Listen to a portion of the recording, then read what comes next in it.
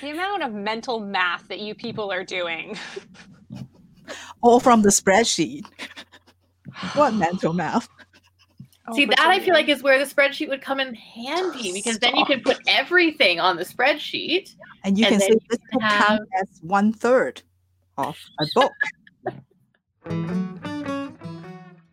Welcome to Keep It Fictional, a weekly podcast for book lovers by book lovers.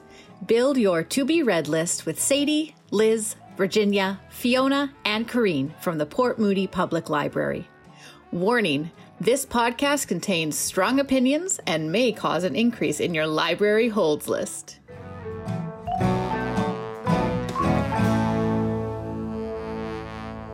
Hello, everyone, and welcome to the very first 2021 episode of Keep It Fictional from the Port Moody Public Library. We are so glad that you are joining us today to talk about kind of like topical topic is the word that I'm going to use today. Words are hard. Joining me as ever, we have got the fantastic Sadie, Liz, and Virginia, and Fiona.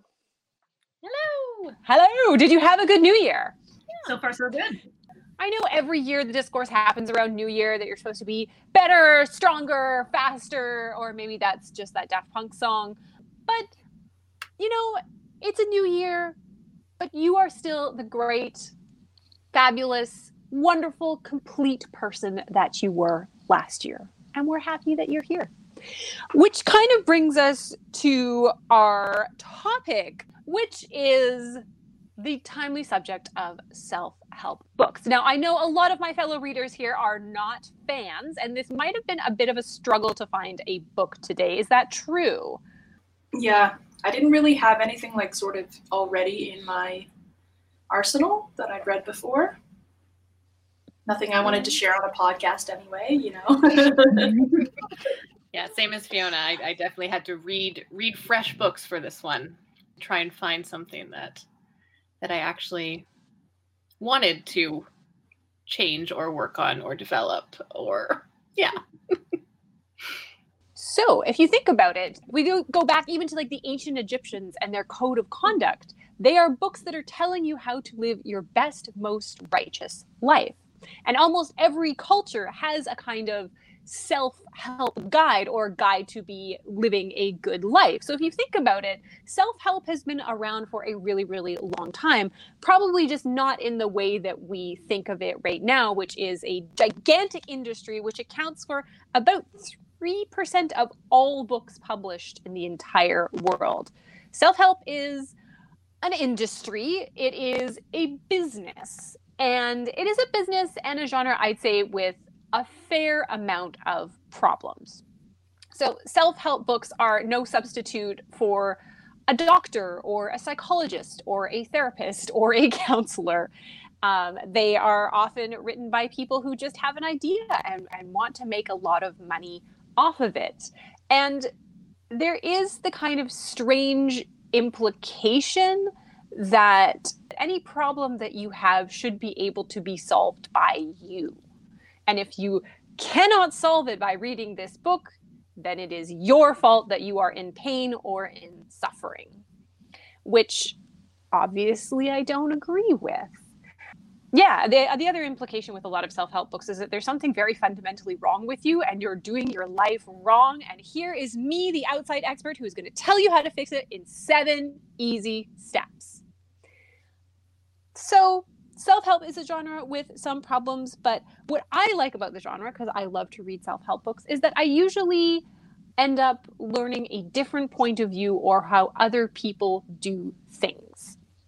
So whether this is organizing a closet and seeing how some people can apparently fold their socks like consistently every time is amazing, eye-opening, and baffling to me.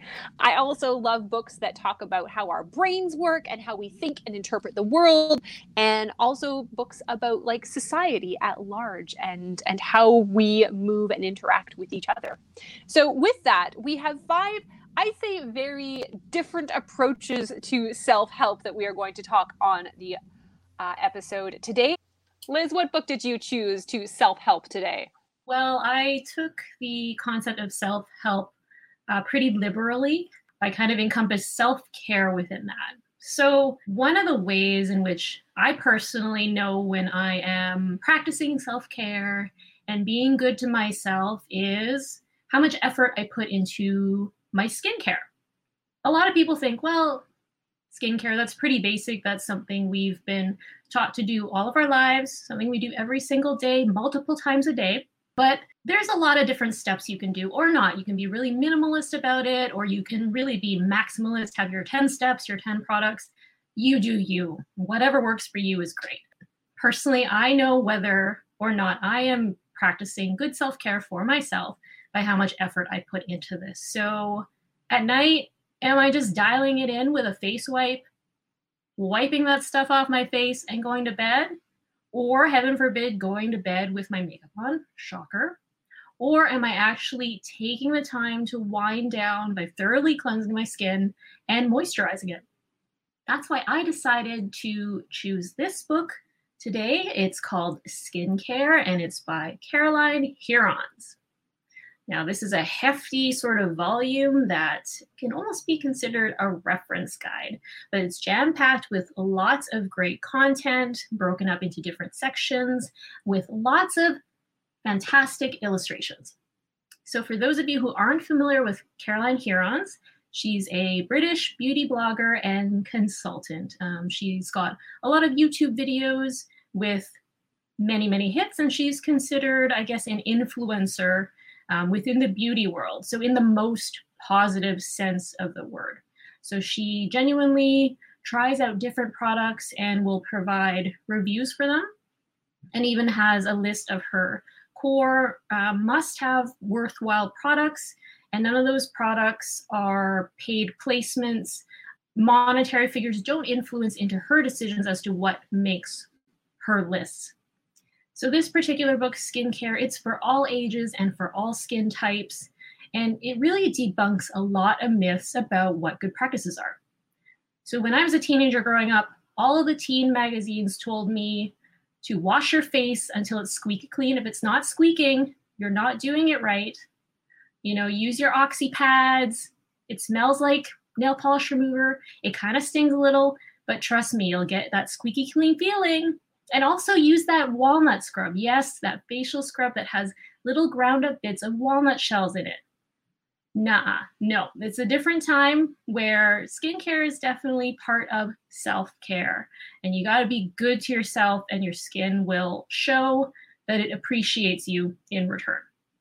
So I love how this book really breaks everything down by chapters.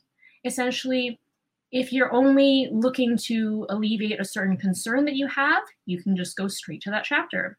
If you have questions about a particular type of ingredient, we see lots of products out there and there's lots of jargon and terms, and they say, well, this has this particular ingredient, so it is good for you.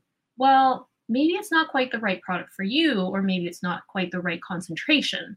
So Caroline Hirons has tons of great information that you can kind of pick and choose from to customize what works best for you, what you shouldn't waste your money on, what you shouldn't waste your time on, and what you should avoid to help not destroy your skin, basically. So I love how she's very no nonsense. She tells it like it is, and she talks about products that cover all budgets. So she doesn't promote one brand over the other or one type of product over the other. She believes that skincare is part of self-care and that everybody should have the tools, the knowledge to decide what works best for them so that their skin can look the best that it can. So definitely check it out if you're looking to kind of get a bit more of that glow or sort of that spa kind of feeling at home, regardless of your budget. Definitely check out Skincare by Caroline Hirons. Very nice. Very nice. I like that it's got like the different budget points because, yeah, not everyone wants to drop $1,000 at Sephora every time they walk through the doors. Definitely not. There's also so much info out there to have something that can kind of tell you what is to be believed and what is not to be believed by all of the different companies trying to sell you their products. Exactly. Knowledge is power. Yeah. Does she give any like recipes or talk at all about like homemade stuff? Not really. She does talk about, what qualifies as an organic product, but these are all commercially made products. Yeah. So not so much sort of DIY skincare. All right. So as I said at the beginning, this was definitely a topic that I did not have a ton to already pull from. And so when I was trying to think about what kind of self-help or self-care book I wanted to talk about, I thought about what I was wanting to work on in my life. And what it came down to was organization. And my house is not super disorganized, but there's a lot of things in not a very big amount of space. And so it tends to get very overwhelming. I don't always have places for everything. And so I wanted to find something that could help me organize my house, organize the different rooms in my house. I definitely jumped on the Marie Kondo bandwagon a couple years ago, watched the first episode, immediately went and cleared out my closet, which I think so many people did. I never actually went back to the show after that. I just watched the first episode and cleared out my closet. I think I will one day get back to it again, but I wanted something that wasn't as well known as the Marie Kondo guide that I feel like a lot of people know about. So I read a few different books to help with organization. And the one that I chose to talk about today was one that it's a bit of an interesting take on it, but what I really liked about it is that it provided very clear lists that you can follow and very clear kind of guides on how you can go about organizing different parts of your house. So what I decided to talk about is called Organize for a Fresh Start. And this is by Susan Fay West. And the idea behind it is that it is a book for organization for people who are going through a transition in their life. And this is not necessarily exactly what I am dealing with, but I just found that the way that she talks about organization and the way that she lays out the kind of the steps that you can take, or the steps that she often takes when she's organizing something, I found really, really helpful. She provides a chart that you use, that you go around your house and fill it out, depending on the different rooms, when you're looking at that room, what that room would not be without, what needs to be in that room for it to be useful for you, for it to be enjoyable for you to use that space. She has kind of lists of questions that I found really helpful as well. So I think that even if you're not necessarily going through a transition, the actual steps for organization in that book were really, really useful. As I said, I did read a couple of books, and what I found with a lot of the other ones was that it was them talking about spaces that they had organized, and not a lot of them telling you how to go about organizing your own space without hiring them to come in and organize your space for you.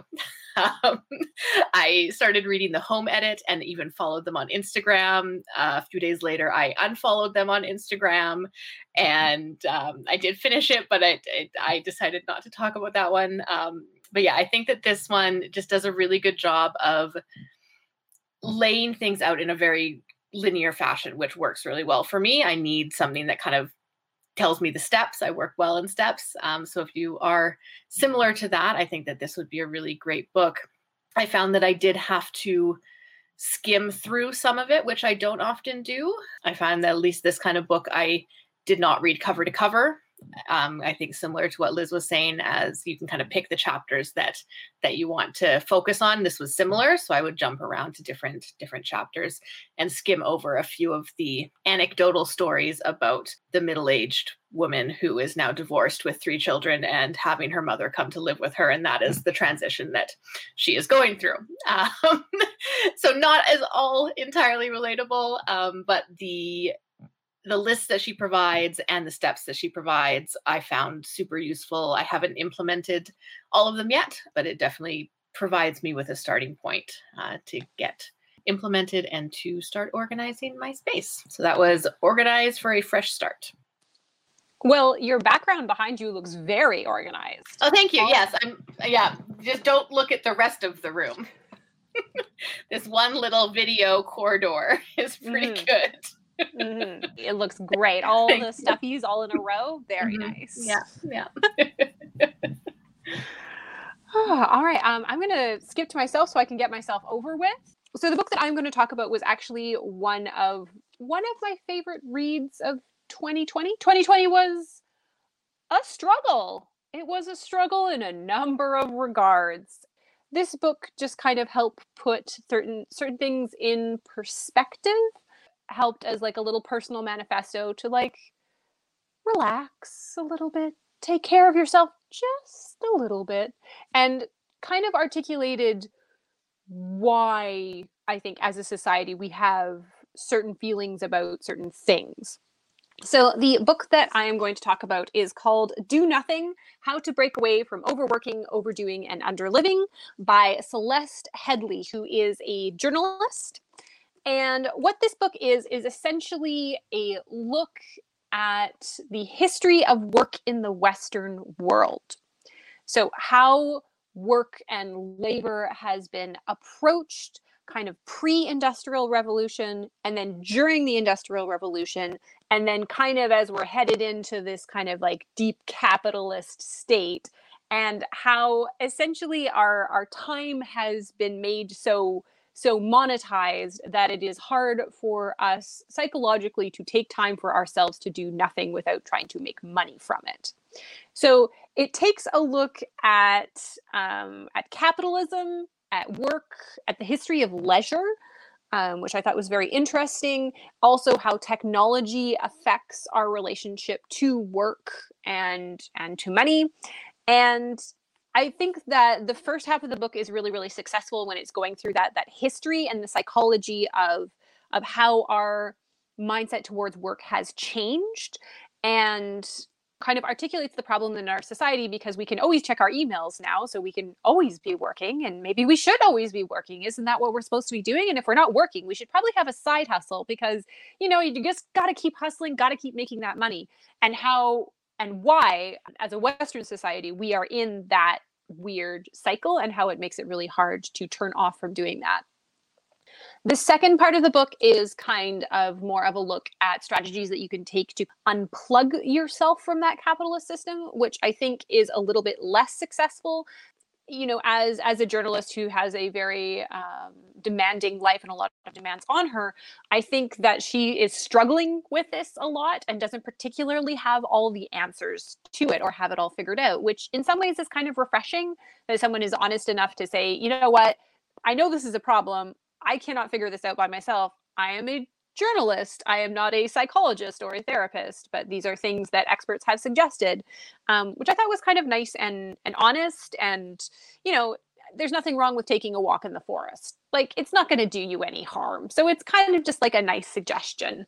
But yeah, Do Nothing came at a really great time. I think it's a very interesting if you're interested in kind of like history of work, and kind of like critiques of capitalism. It was a very fun and very easy read, which was kind of nice in 2020, just to kind of say, it's all right. Everyone's feeling a little harried right now, and it's fine. It's fine. It's the system. It's the system. When we were planning our book chats, it was on your list. So I thought, okay, well, you know, if the extremely hard worker is advocating this Do Nothing book, then I think that's all the testament I need for it. The worker is starting to try to do nothing. Good for you. Trying. My friend was hounding me to read it all year, so I really got to read it now. There you go. So it's coming from all directions now, Fiona. All right. Well, we kind of switched tracks to our deep probing question of the episode, our existential angst question. And this one is actually pretty easy because it could be a yes or no answer, but I would like you to like expand a little bit on your answers. And my question for you is, do you have at the beginning of the year reading resolutions or do reading challenges? So do you kind of like think about your reading life at the beginning of the year and kind of plan accordingly? And I am going to ask Virginia. Virginia, what is your answer? I think we probably all do maybe many of us do the Goodreads challenge just to decide on like at least a number of books that you hope to read. So that's something that I do every year. And then in terms of sort of reading resolution, I think looking back at last year, what I read, I'm very nerdy about this. I have a whole spreadsheet to analyze what I read. So I look back about like, well, what am I missing? Like, am I missing authors from a particular country? Am I missing, like, should I kind of take a look at that and then maybe see what I can do, like, and be more purposeful when I'm picking books this year, and just to fill in those gaps so that it looks a little more balanced this year. So I try to do it. So yeah. A spreadsheet. I do. I know. I want that spreadsheet. That's So probably the more nerdy. fun, just setting it up. Like, how do I make this weird formula so it would just automatically calculate this for me, and all of that. So yeah, that's what I spend Sorry, my it has time. pivot tables in it. Like, There's no pivot table, but I could. There's charts. Okay. So going from an intensity of like 10, Fiona, what safe question to you. Where's your spreadsheet? Show your work. The other, the low end, 10 to 0. So I do use the Goodreads goal setter, but that is pretty much all I do. I'm such a moody reader that like I have these big to read lists. Sometimes I'll go and organize them, what I'm going to read next, and then it comes and like I don't want to do anything prescribed. I just like, nope. If I'm supposed to do that, I'm not going to do it. So I just pick up whatever is random in there, and I can't follow. But I do like the Goodreads one to just like make sure, okay, here's around like what I read last year. Let's up it a little bit. Although I didn't actually get to mine last year, sorry. Neither. The first time in like as long as I've been on Goodreads, last year was the only year I did not make it. Liz, what about you? I also use Goodreads, so I set the challenge every year as well. That list includes everything that I read. So if it's maybe a comic or manga or something that's a relatively quick read, that goes on the list. But in my mind, about half of that number has to be like real books, so to speak. So no knock on the graphic novels or comics, because I love those. But I could read those all day. So to make sure that I read novellas or compilations of short stories or actual nonfiction or fiction books, in my mind, it's about half of that total number. That's kind of what I do. Like I would go through my list, even I ignore the number and be like, so 2 comics equal 1. Like give it stuff that I like a easy chapter book in kids, I count it as like half a book because I want to have a record of all the books I read, but it doesn't feel like it counts as a full book, just like what Liz said. So I'll combine them. I'll be like, these 3 only took me like an hour, so I'll like put them together. That's one book, and then I go recount them and see how many books I actually read. What do you do with picture books? Because I don't put them in my Goodreads. I'll give myself the junior novels, but I won't give myself picture books. Yeah. I do just for reference. So if I want to look back and go, I really enjoyed that picture book, but what was it? Then just so it's on the record on my Goodreads. The amount of mental math that you people are doing. All from the spreadsheet. What mental math? See, that I feel like is where the spreadsheet would come in handy, because then you can put everything on the spreadsheet. And you can say this book counts as 1/3 of a book. How is it not a book? It is a book, Covers, but it doesn't pages. count as, in my sense of reading, like the reading time that I spent, it's half a book. This is the Because most or else I feel ridiculous like I'm conversation. cheating. If I'm putting like Who? if I'm putting our diaries like 10 times in there, then I feel like I'm cheating in terms of reading books. So it's like I can't say I read like 10. Because that's 15 minutes, right? So that's not really. I didn't realize that this conversation would involve spreadsheets. And so I'm sorry that I'm just not emotionally prepared to deal with these revelations. All Right now. conversations should involve spreadsheets. Anyways, moving quickly on to Sadie. I don't think I'm going to relieve you of your spreadsheet. No, I don't actually have a spreadsheet, but now that Virginia has mentioned it, I would very much like a spreadsheet. And I've thought about making a spreadsheet because this is an entirely different conversation, but I don't leave reviews on Goodreads. And I have thought about doing a spreadsheet so that I can leave reviews, at least for myself, to be able to go back to and look for my own reference, to know. Because I will often look at the stars that I've given a book and not remember a single thing about why I gave the book that many stars. And so having that guide, I have thought about. So I think I will probably create a spreadsheet now with Virginia's inspiration. But yes, I do Goodreads challenge.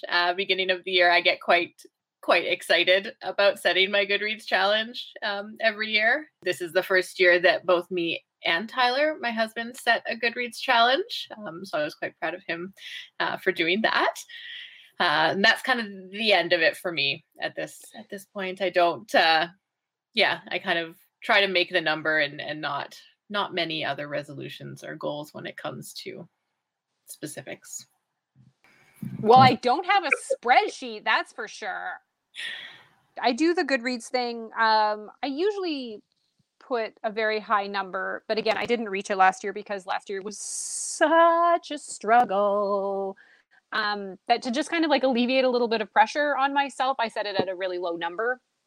Trying to do this year is to focus on like the habit of reading. So like trying to do that before bed, like every night, trying to do it a little bit on the SkyTrain, make it a bit more of a routine rather, because like a lot of us here, I'm a very mood-based reader. I can only read certain books when the moon is in Jupiter and Saturn is ascendant, and then I'll read a lot, but I'm just trying to make it a little bit more of a habit. And then the other thing that I'm trying to do that I started a little bit last year was actually read books recommended by other people.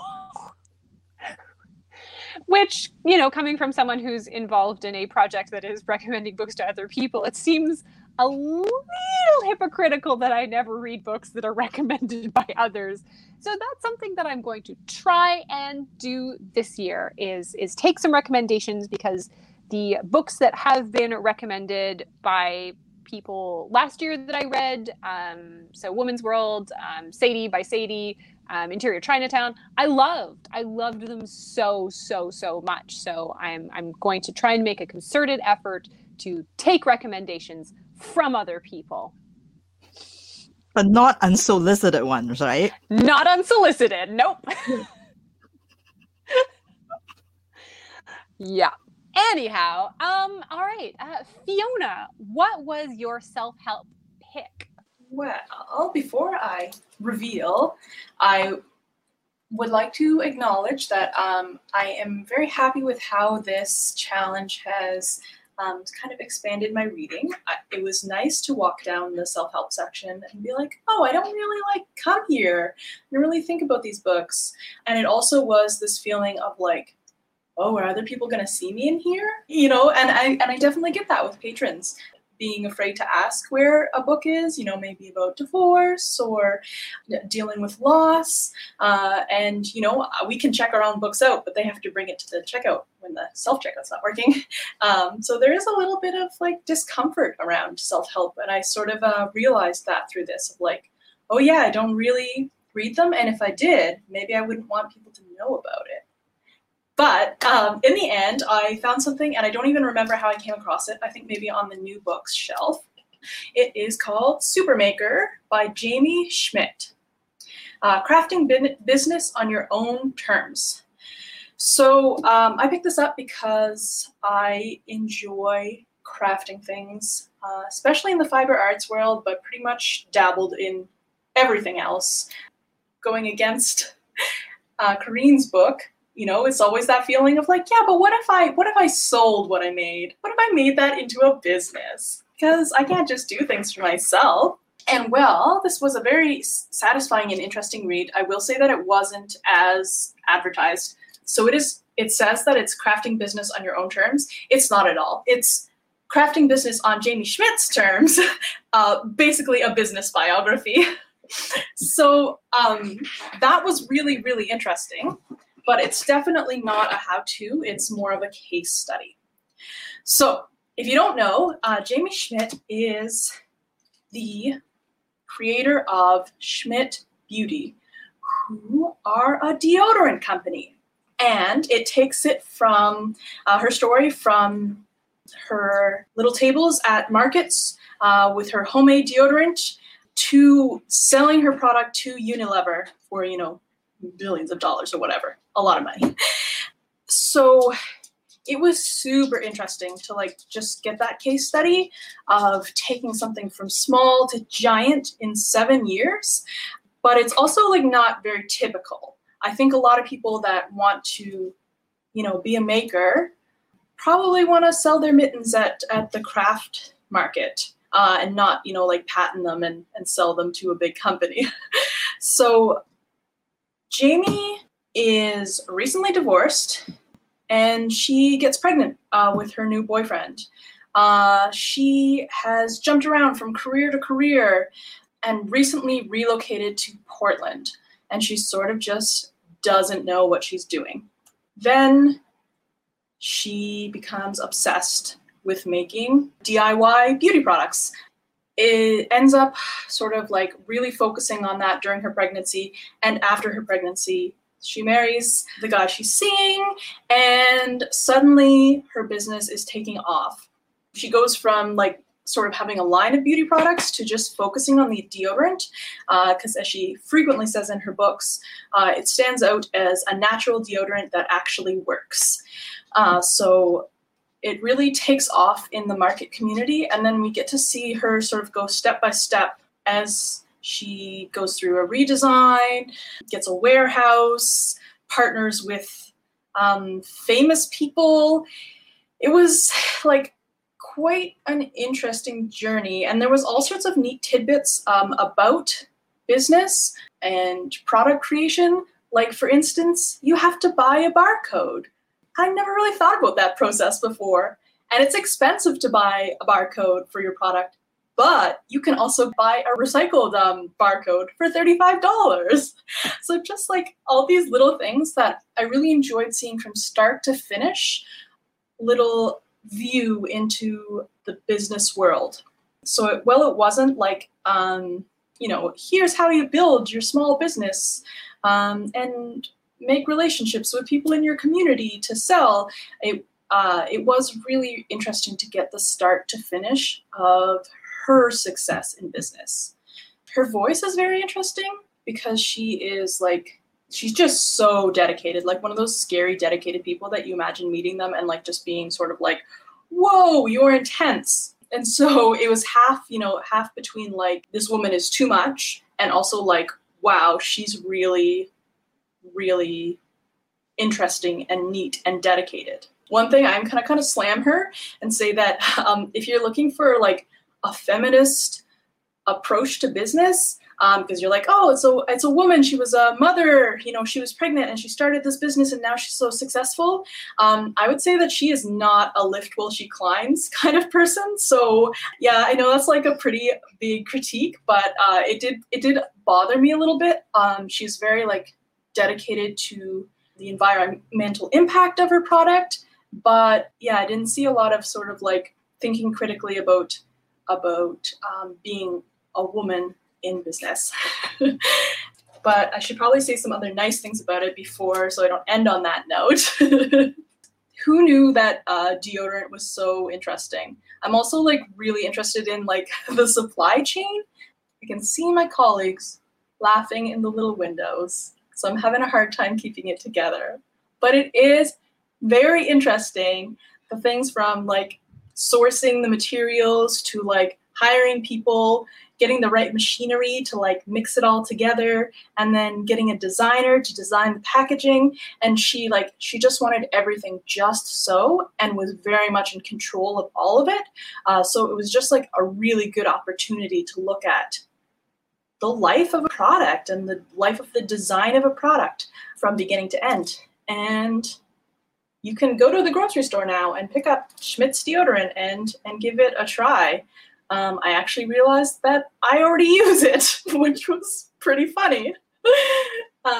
Yeah, so Definitely something, if you're wanting to read about being a maker, I would say include this in what you're going to read, because it was really interesting. Definitely not a exhaustive, but a good thing to have on the shelf or in your collection if you want to learn more about being a maker.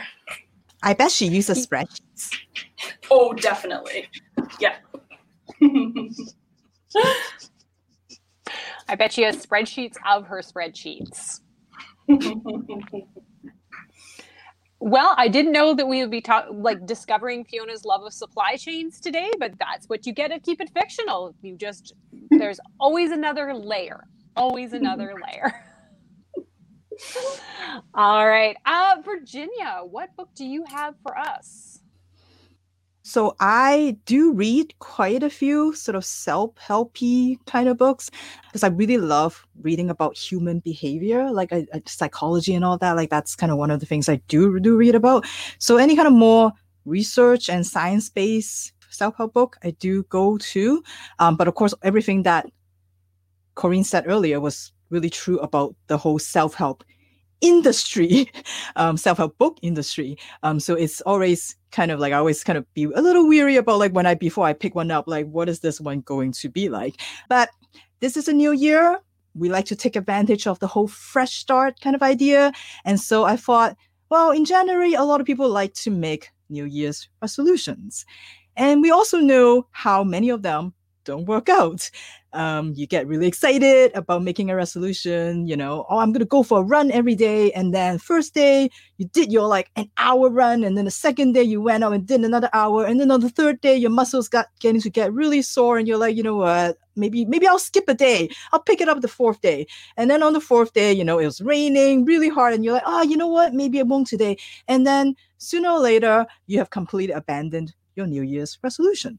And that's something that has probably happened to many of us. So if this year you're thinking about maybe making some behavior changes, and totally won't blame you if you're just going to be like, you know what, I'm just not going to do anything this year.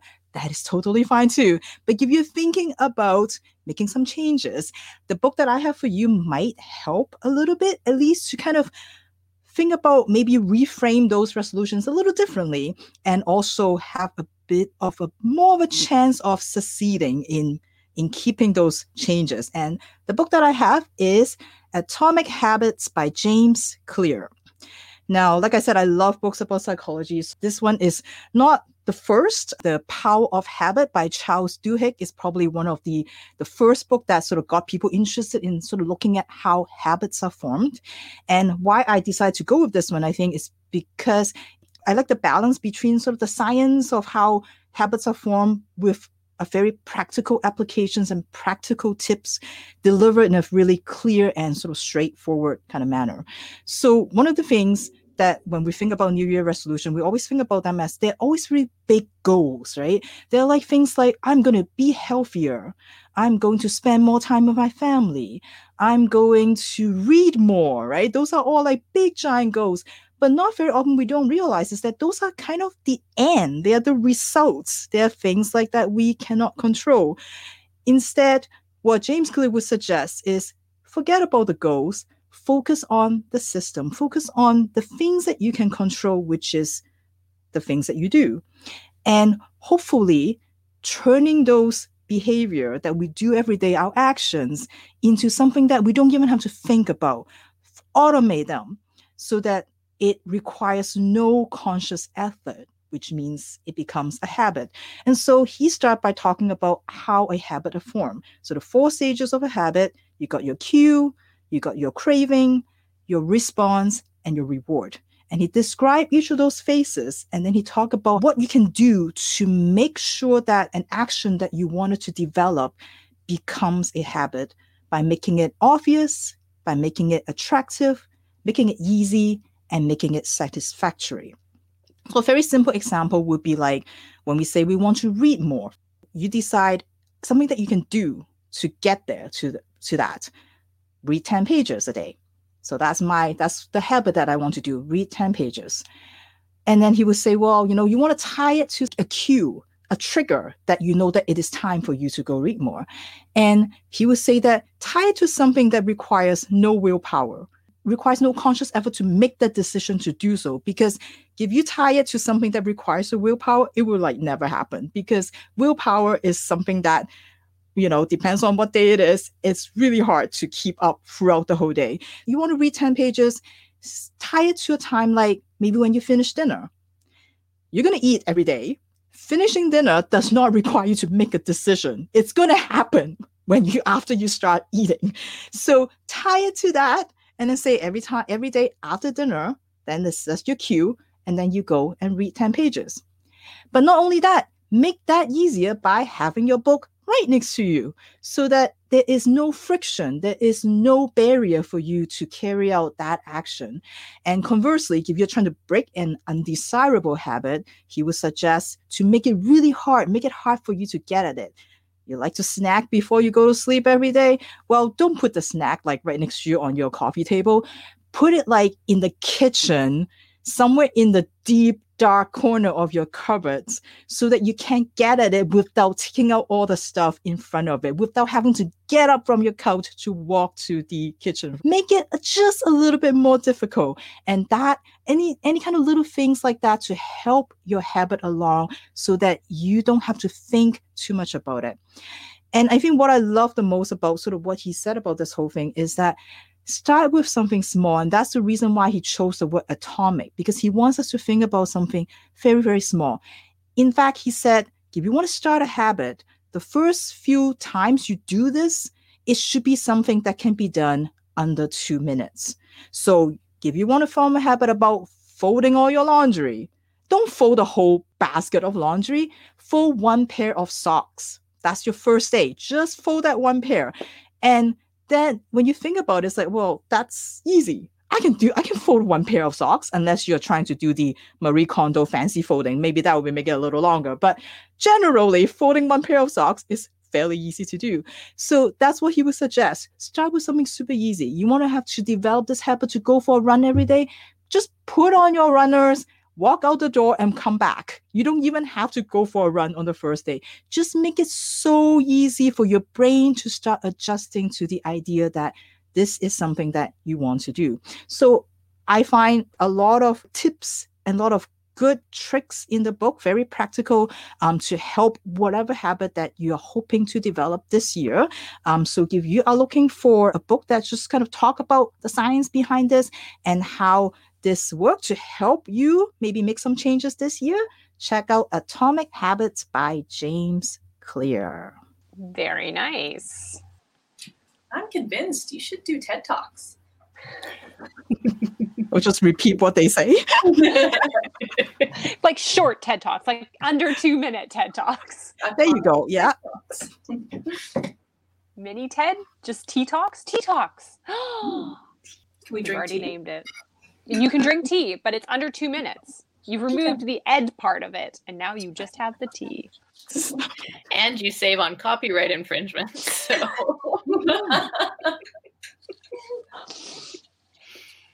That's the real benefit. You don't even have to buy a barcode. Well, thank you so much for joining us and kind of learning about different kind of modes of self-help. I like how it was stuff about self-care. I liked how it was stuff about like making your own business or starting a new endeavor, about maybe finally cleaning this pile of laundry that is right next to me on this desk and arranging it nicely, like in Sadie's book, in a closet that is organized. I bought a shoe shelf. That's been my contribution so far, and it has made a world of difference. Yeah. You mean like I just usually like throw them in a pile by the door. Yeah. So we have like shoe shelves in the closet, but the shoes we wear every day usually goes on the other side of the little like entryway, just in a pile on the floor. And so I bought a shoe shelf, and it is amazing what it has done. I'm very impressed. I'm very It's impressed. as simple as that. It's as simple as a shoe shelf. The shoe shelf is going to fix my life, Sadie? I'm going to say yes. Yeah. And you can buy a branded Sadie shoe shelf. from Fiona's Etsy store. With recycled barcodes. Well, that is all of it from us for today for Keep It Fictional. We hope that you have a wonderful start to 2021 and look forward to sharing many great reads with you this whole year. Have a good one, everyone. Thank you for listening. If you like our show, please tell a fellow book lover about it. You can find a list of all the books we discussed in our show notes. Join us next week for another fun book chat. Until then, keep it fictional.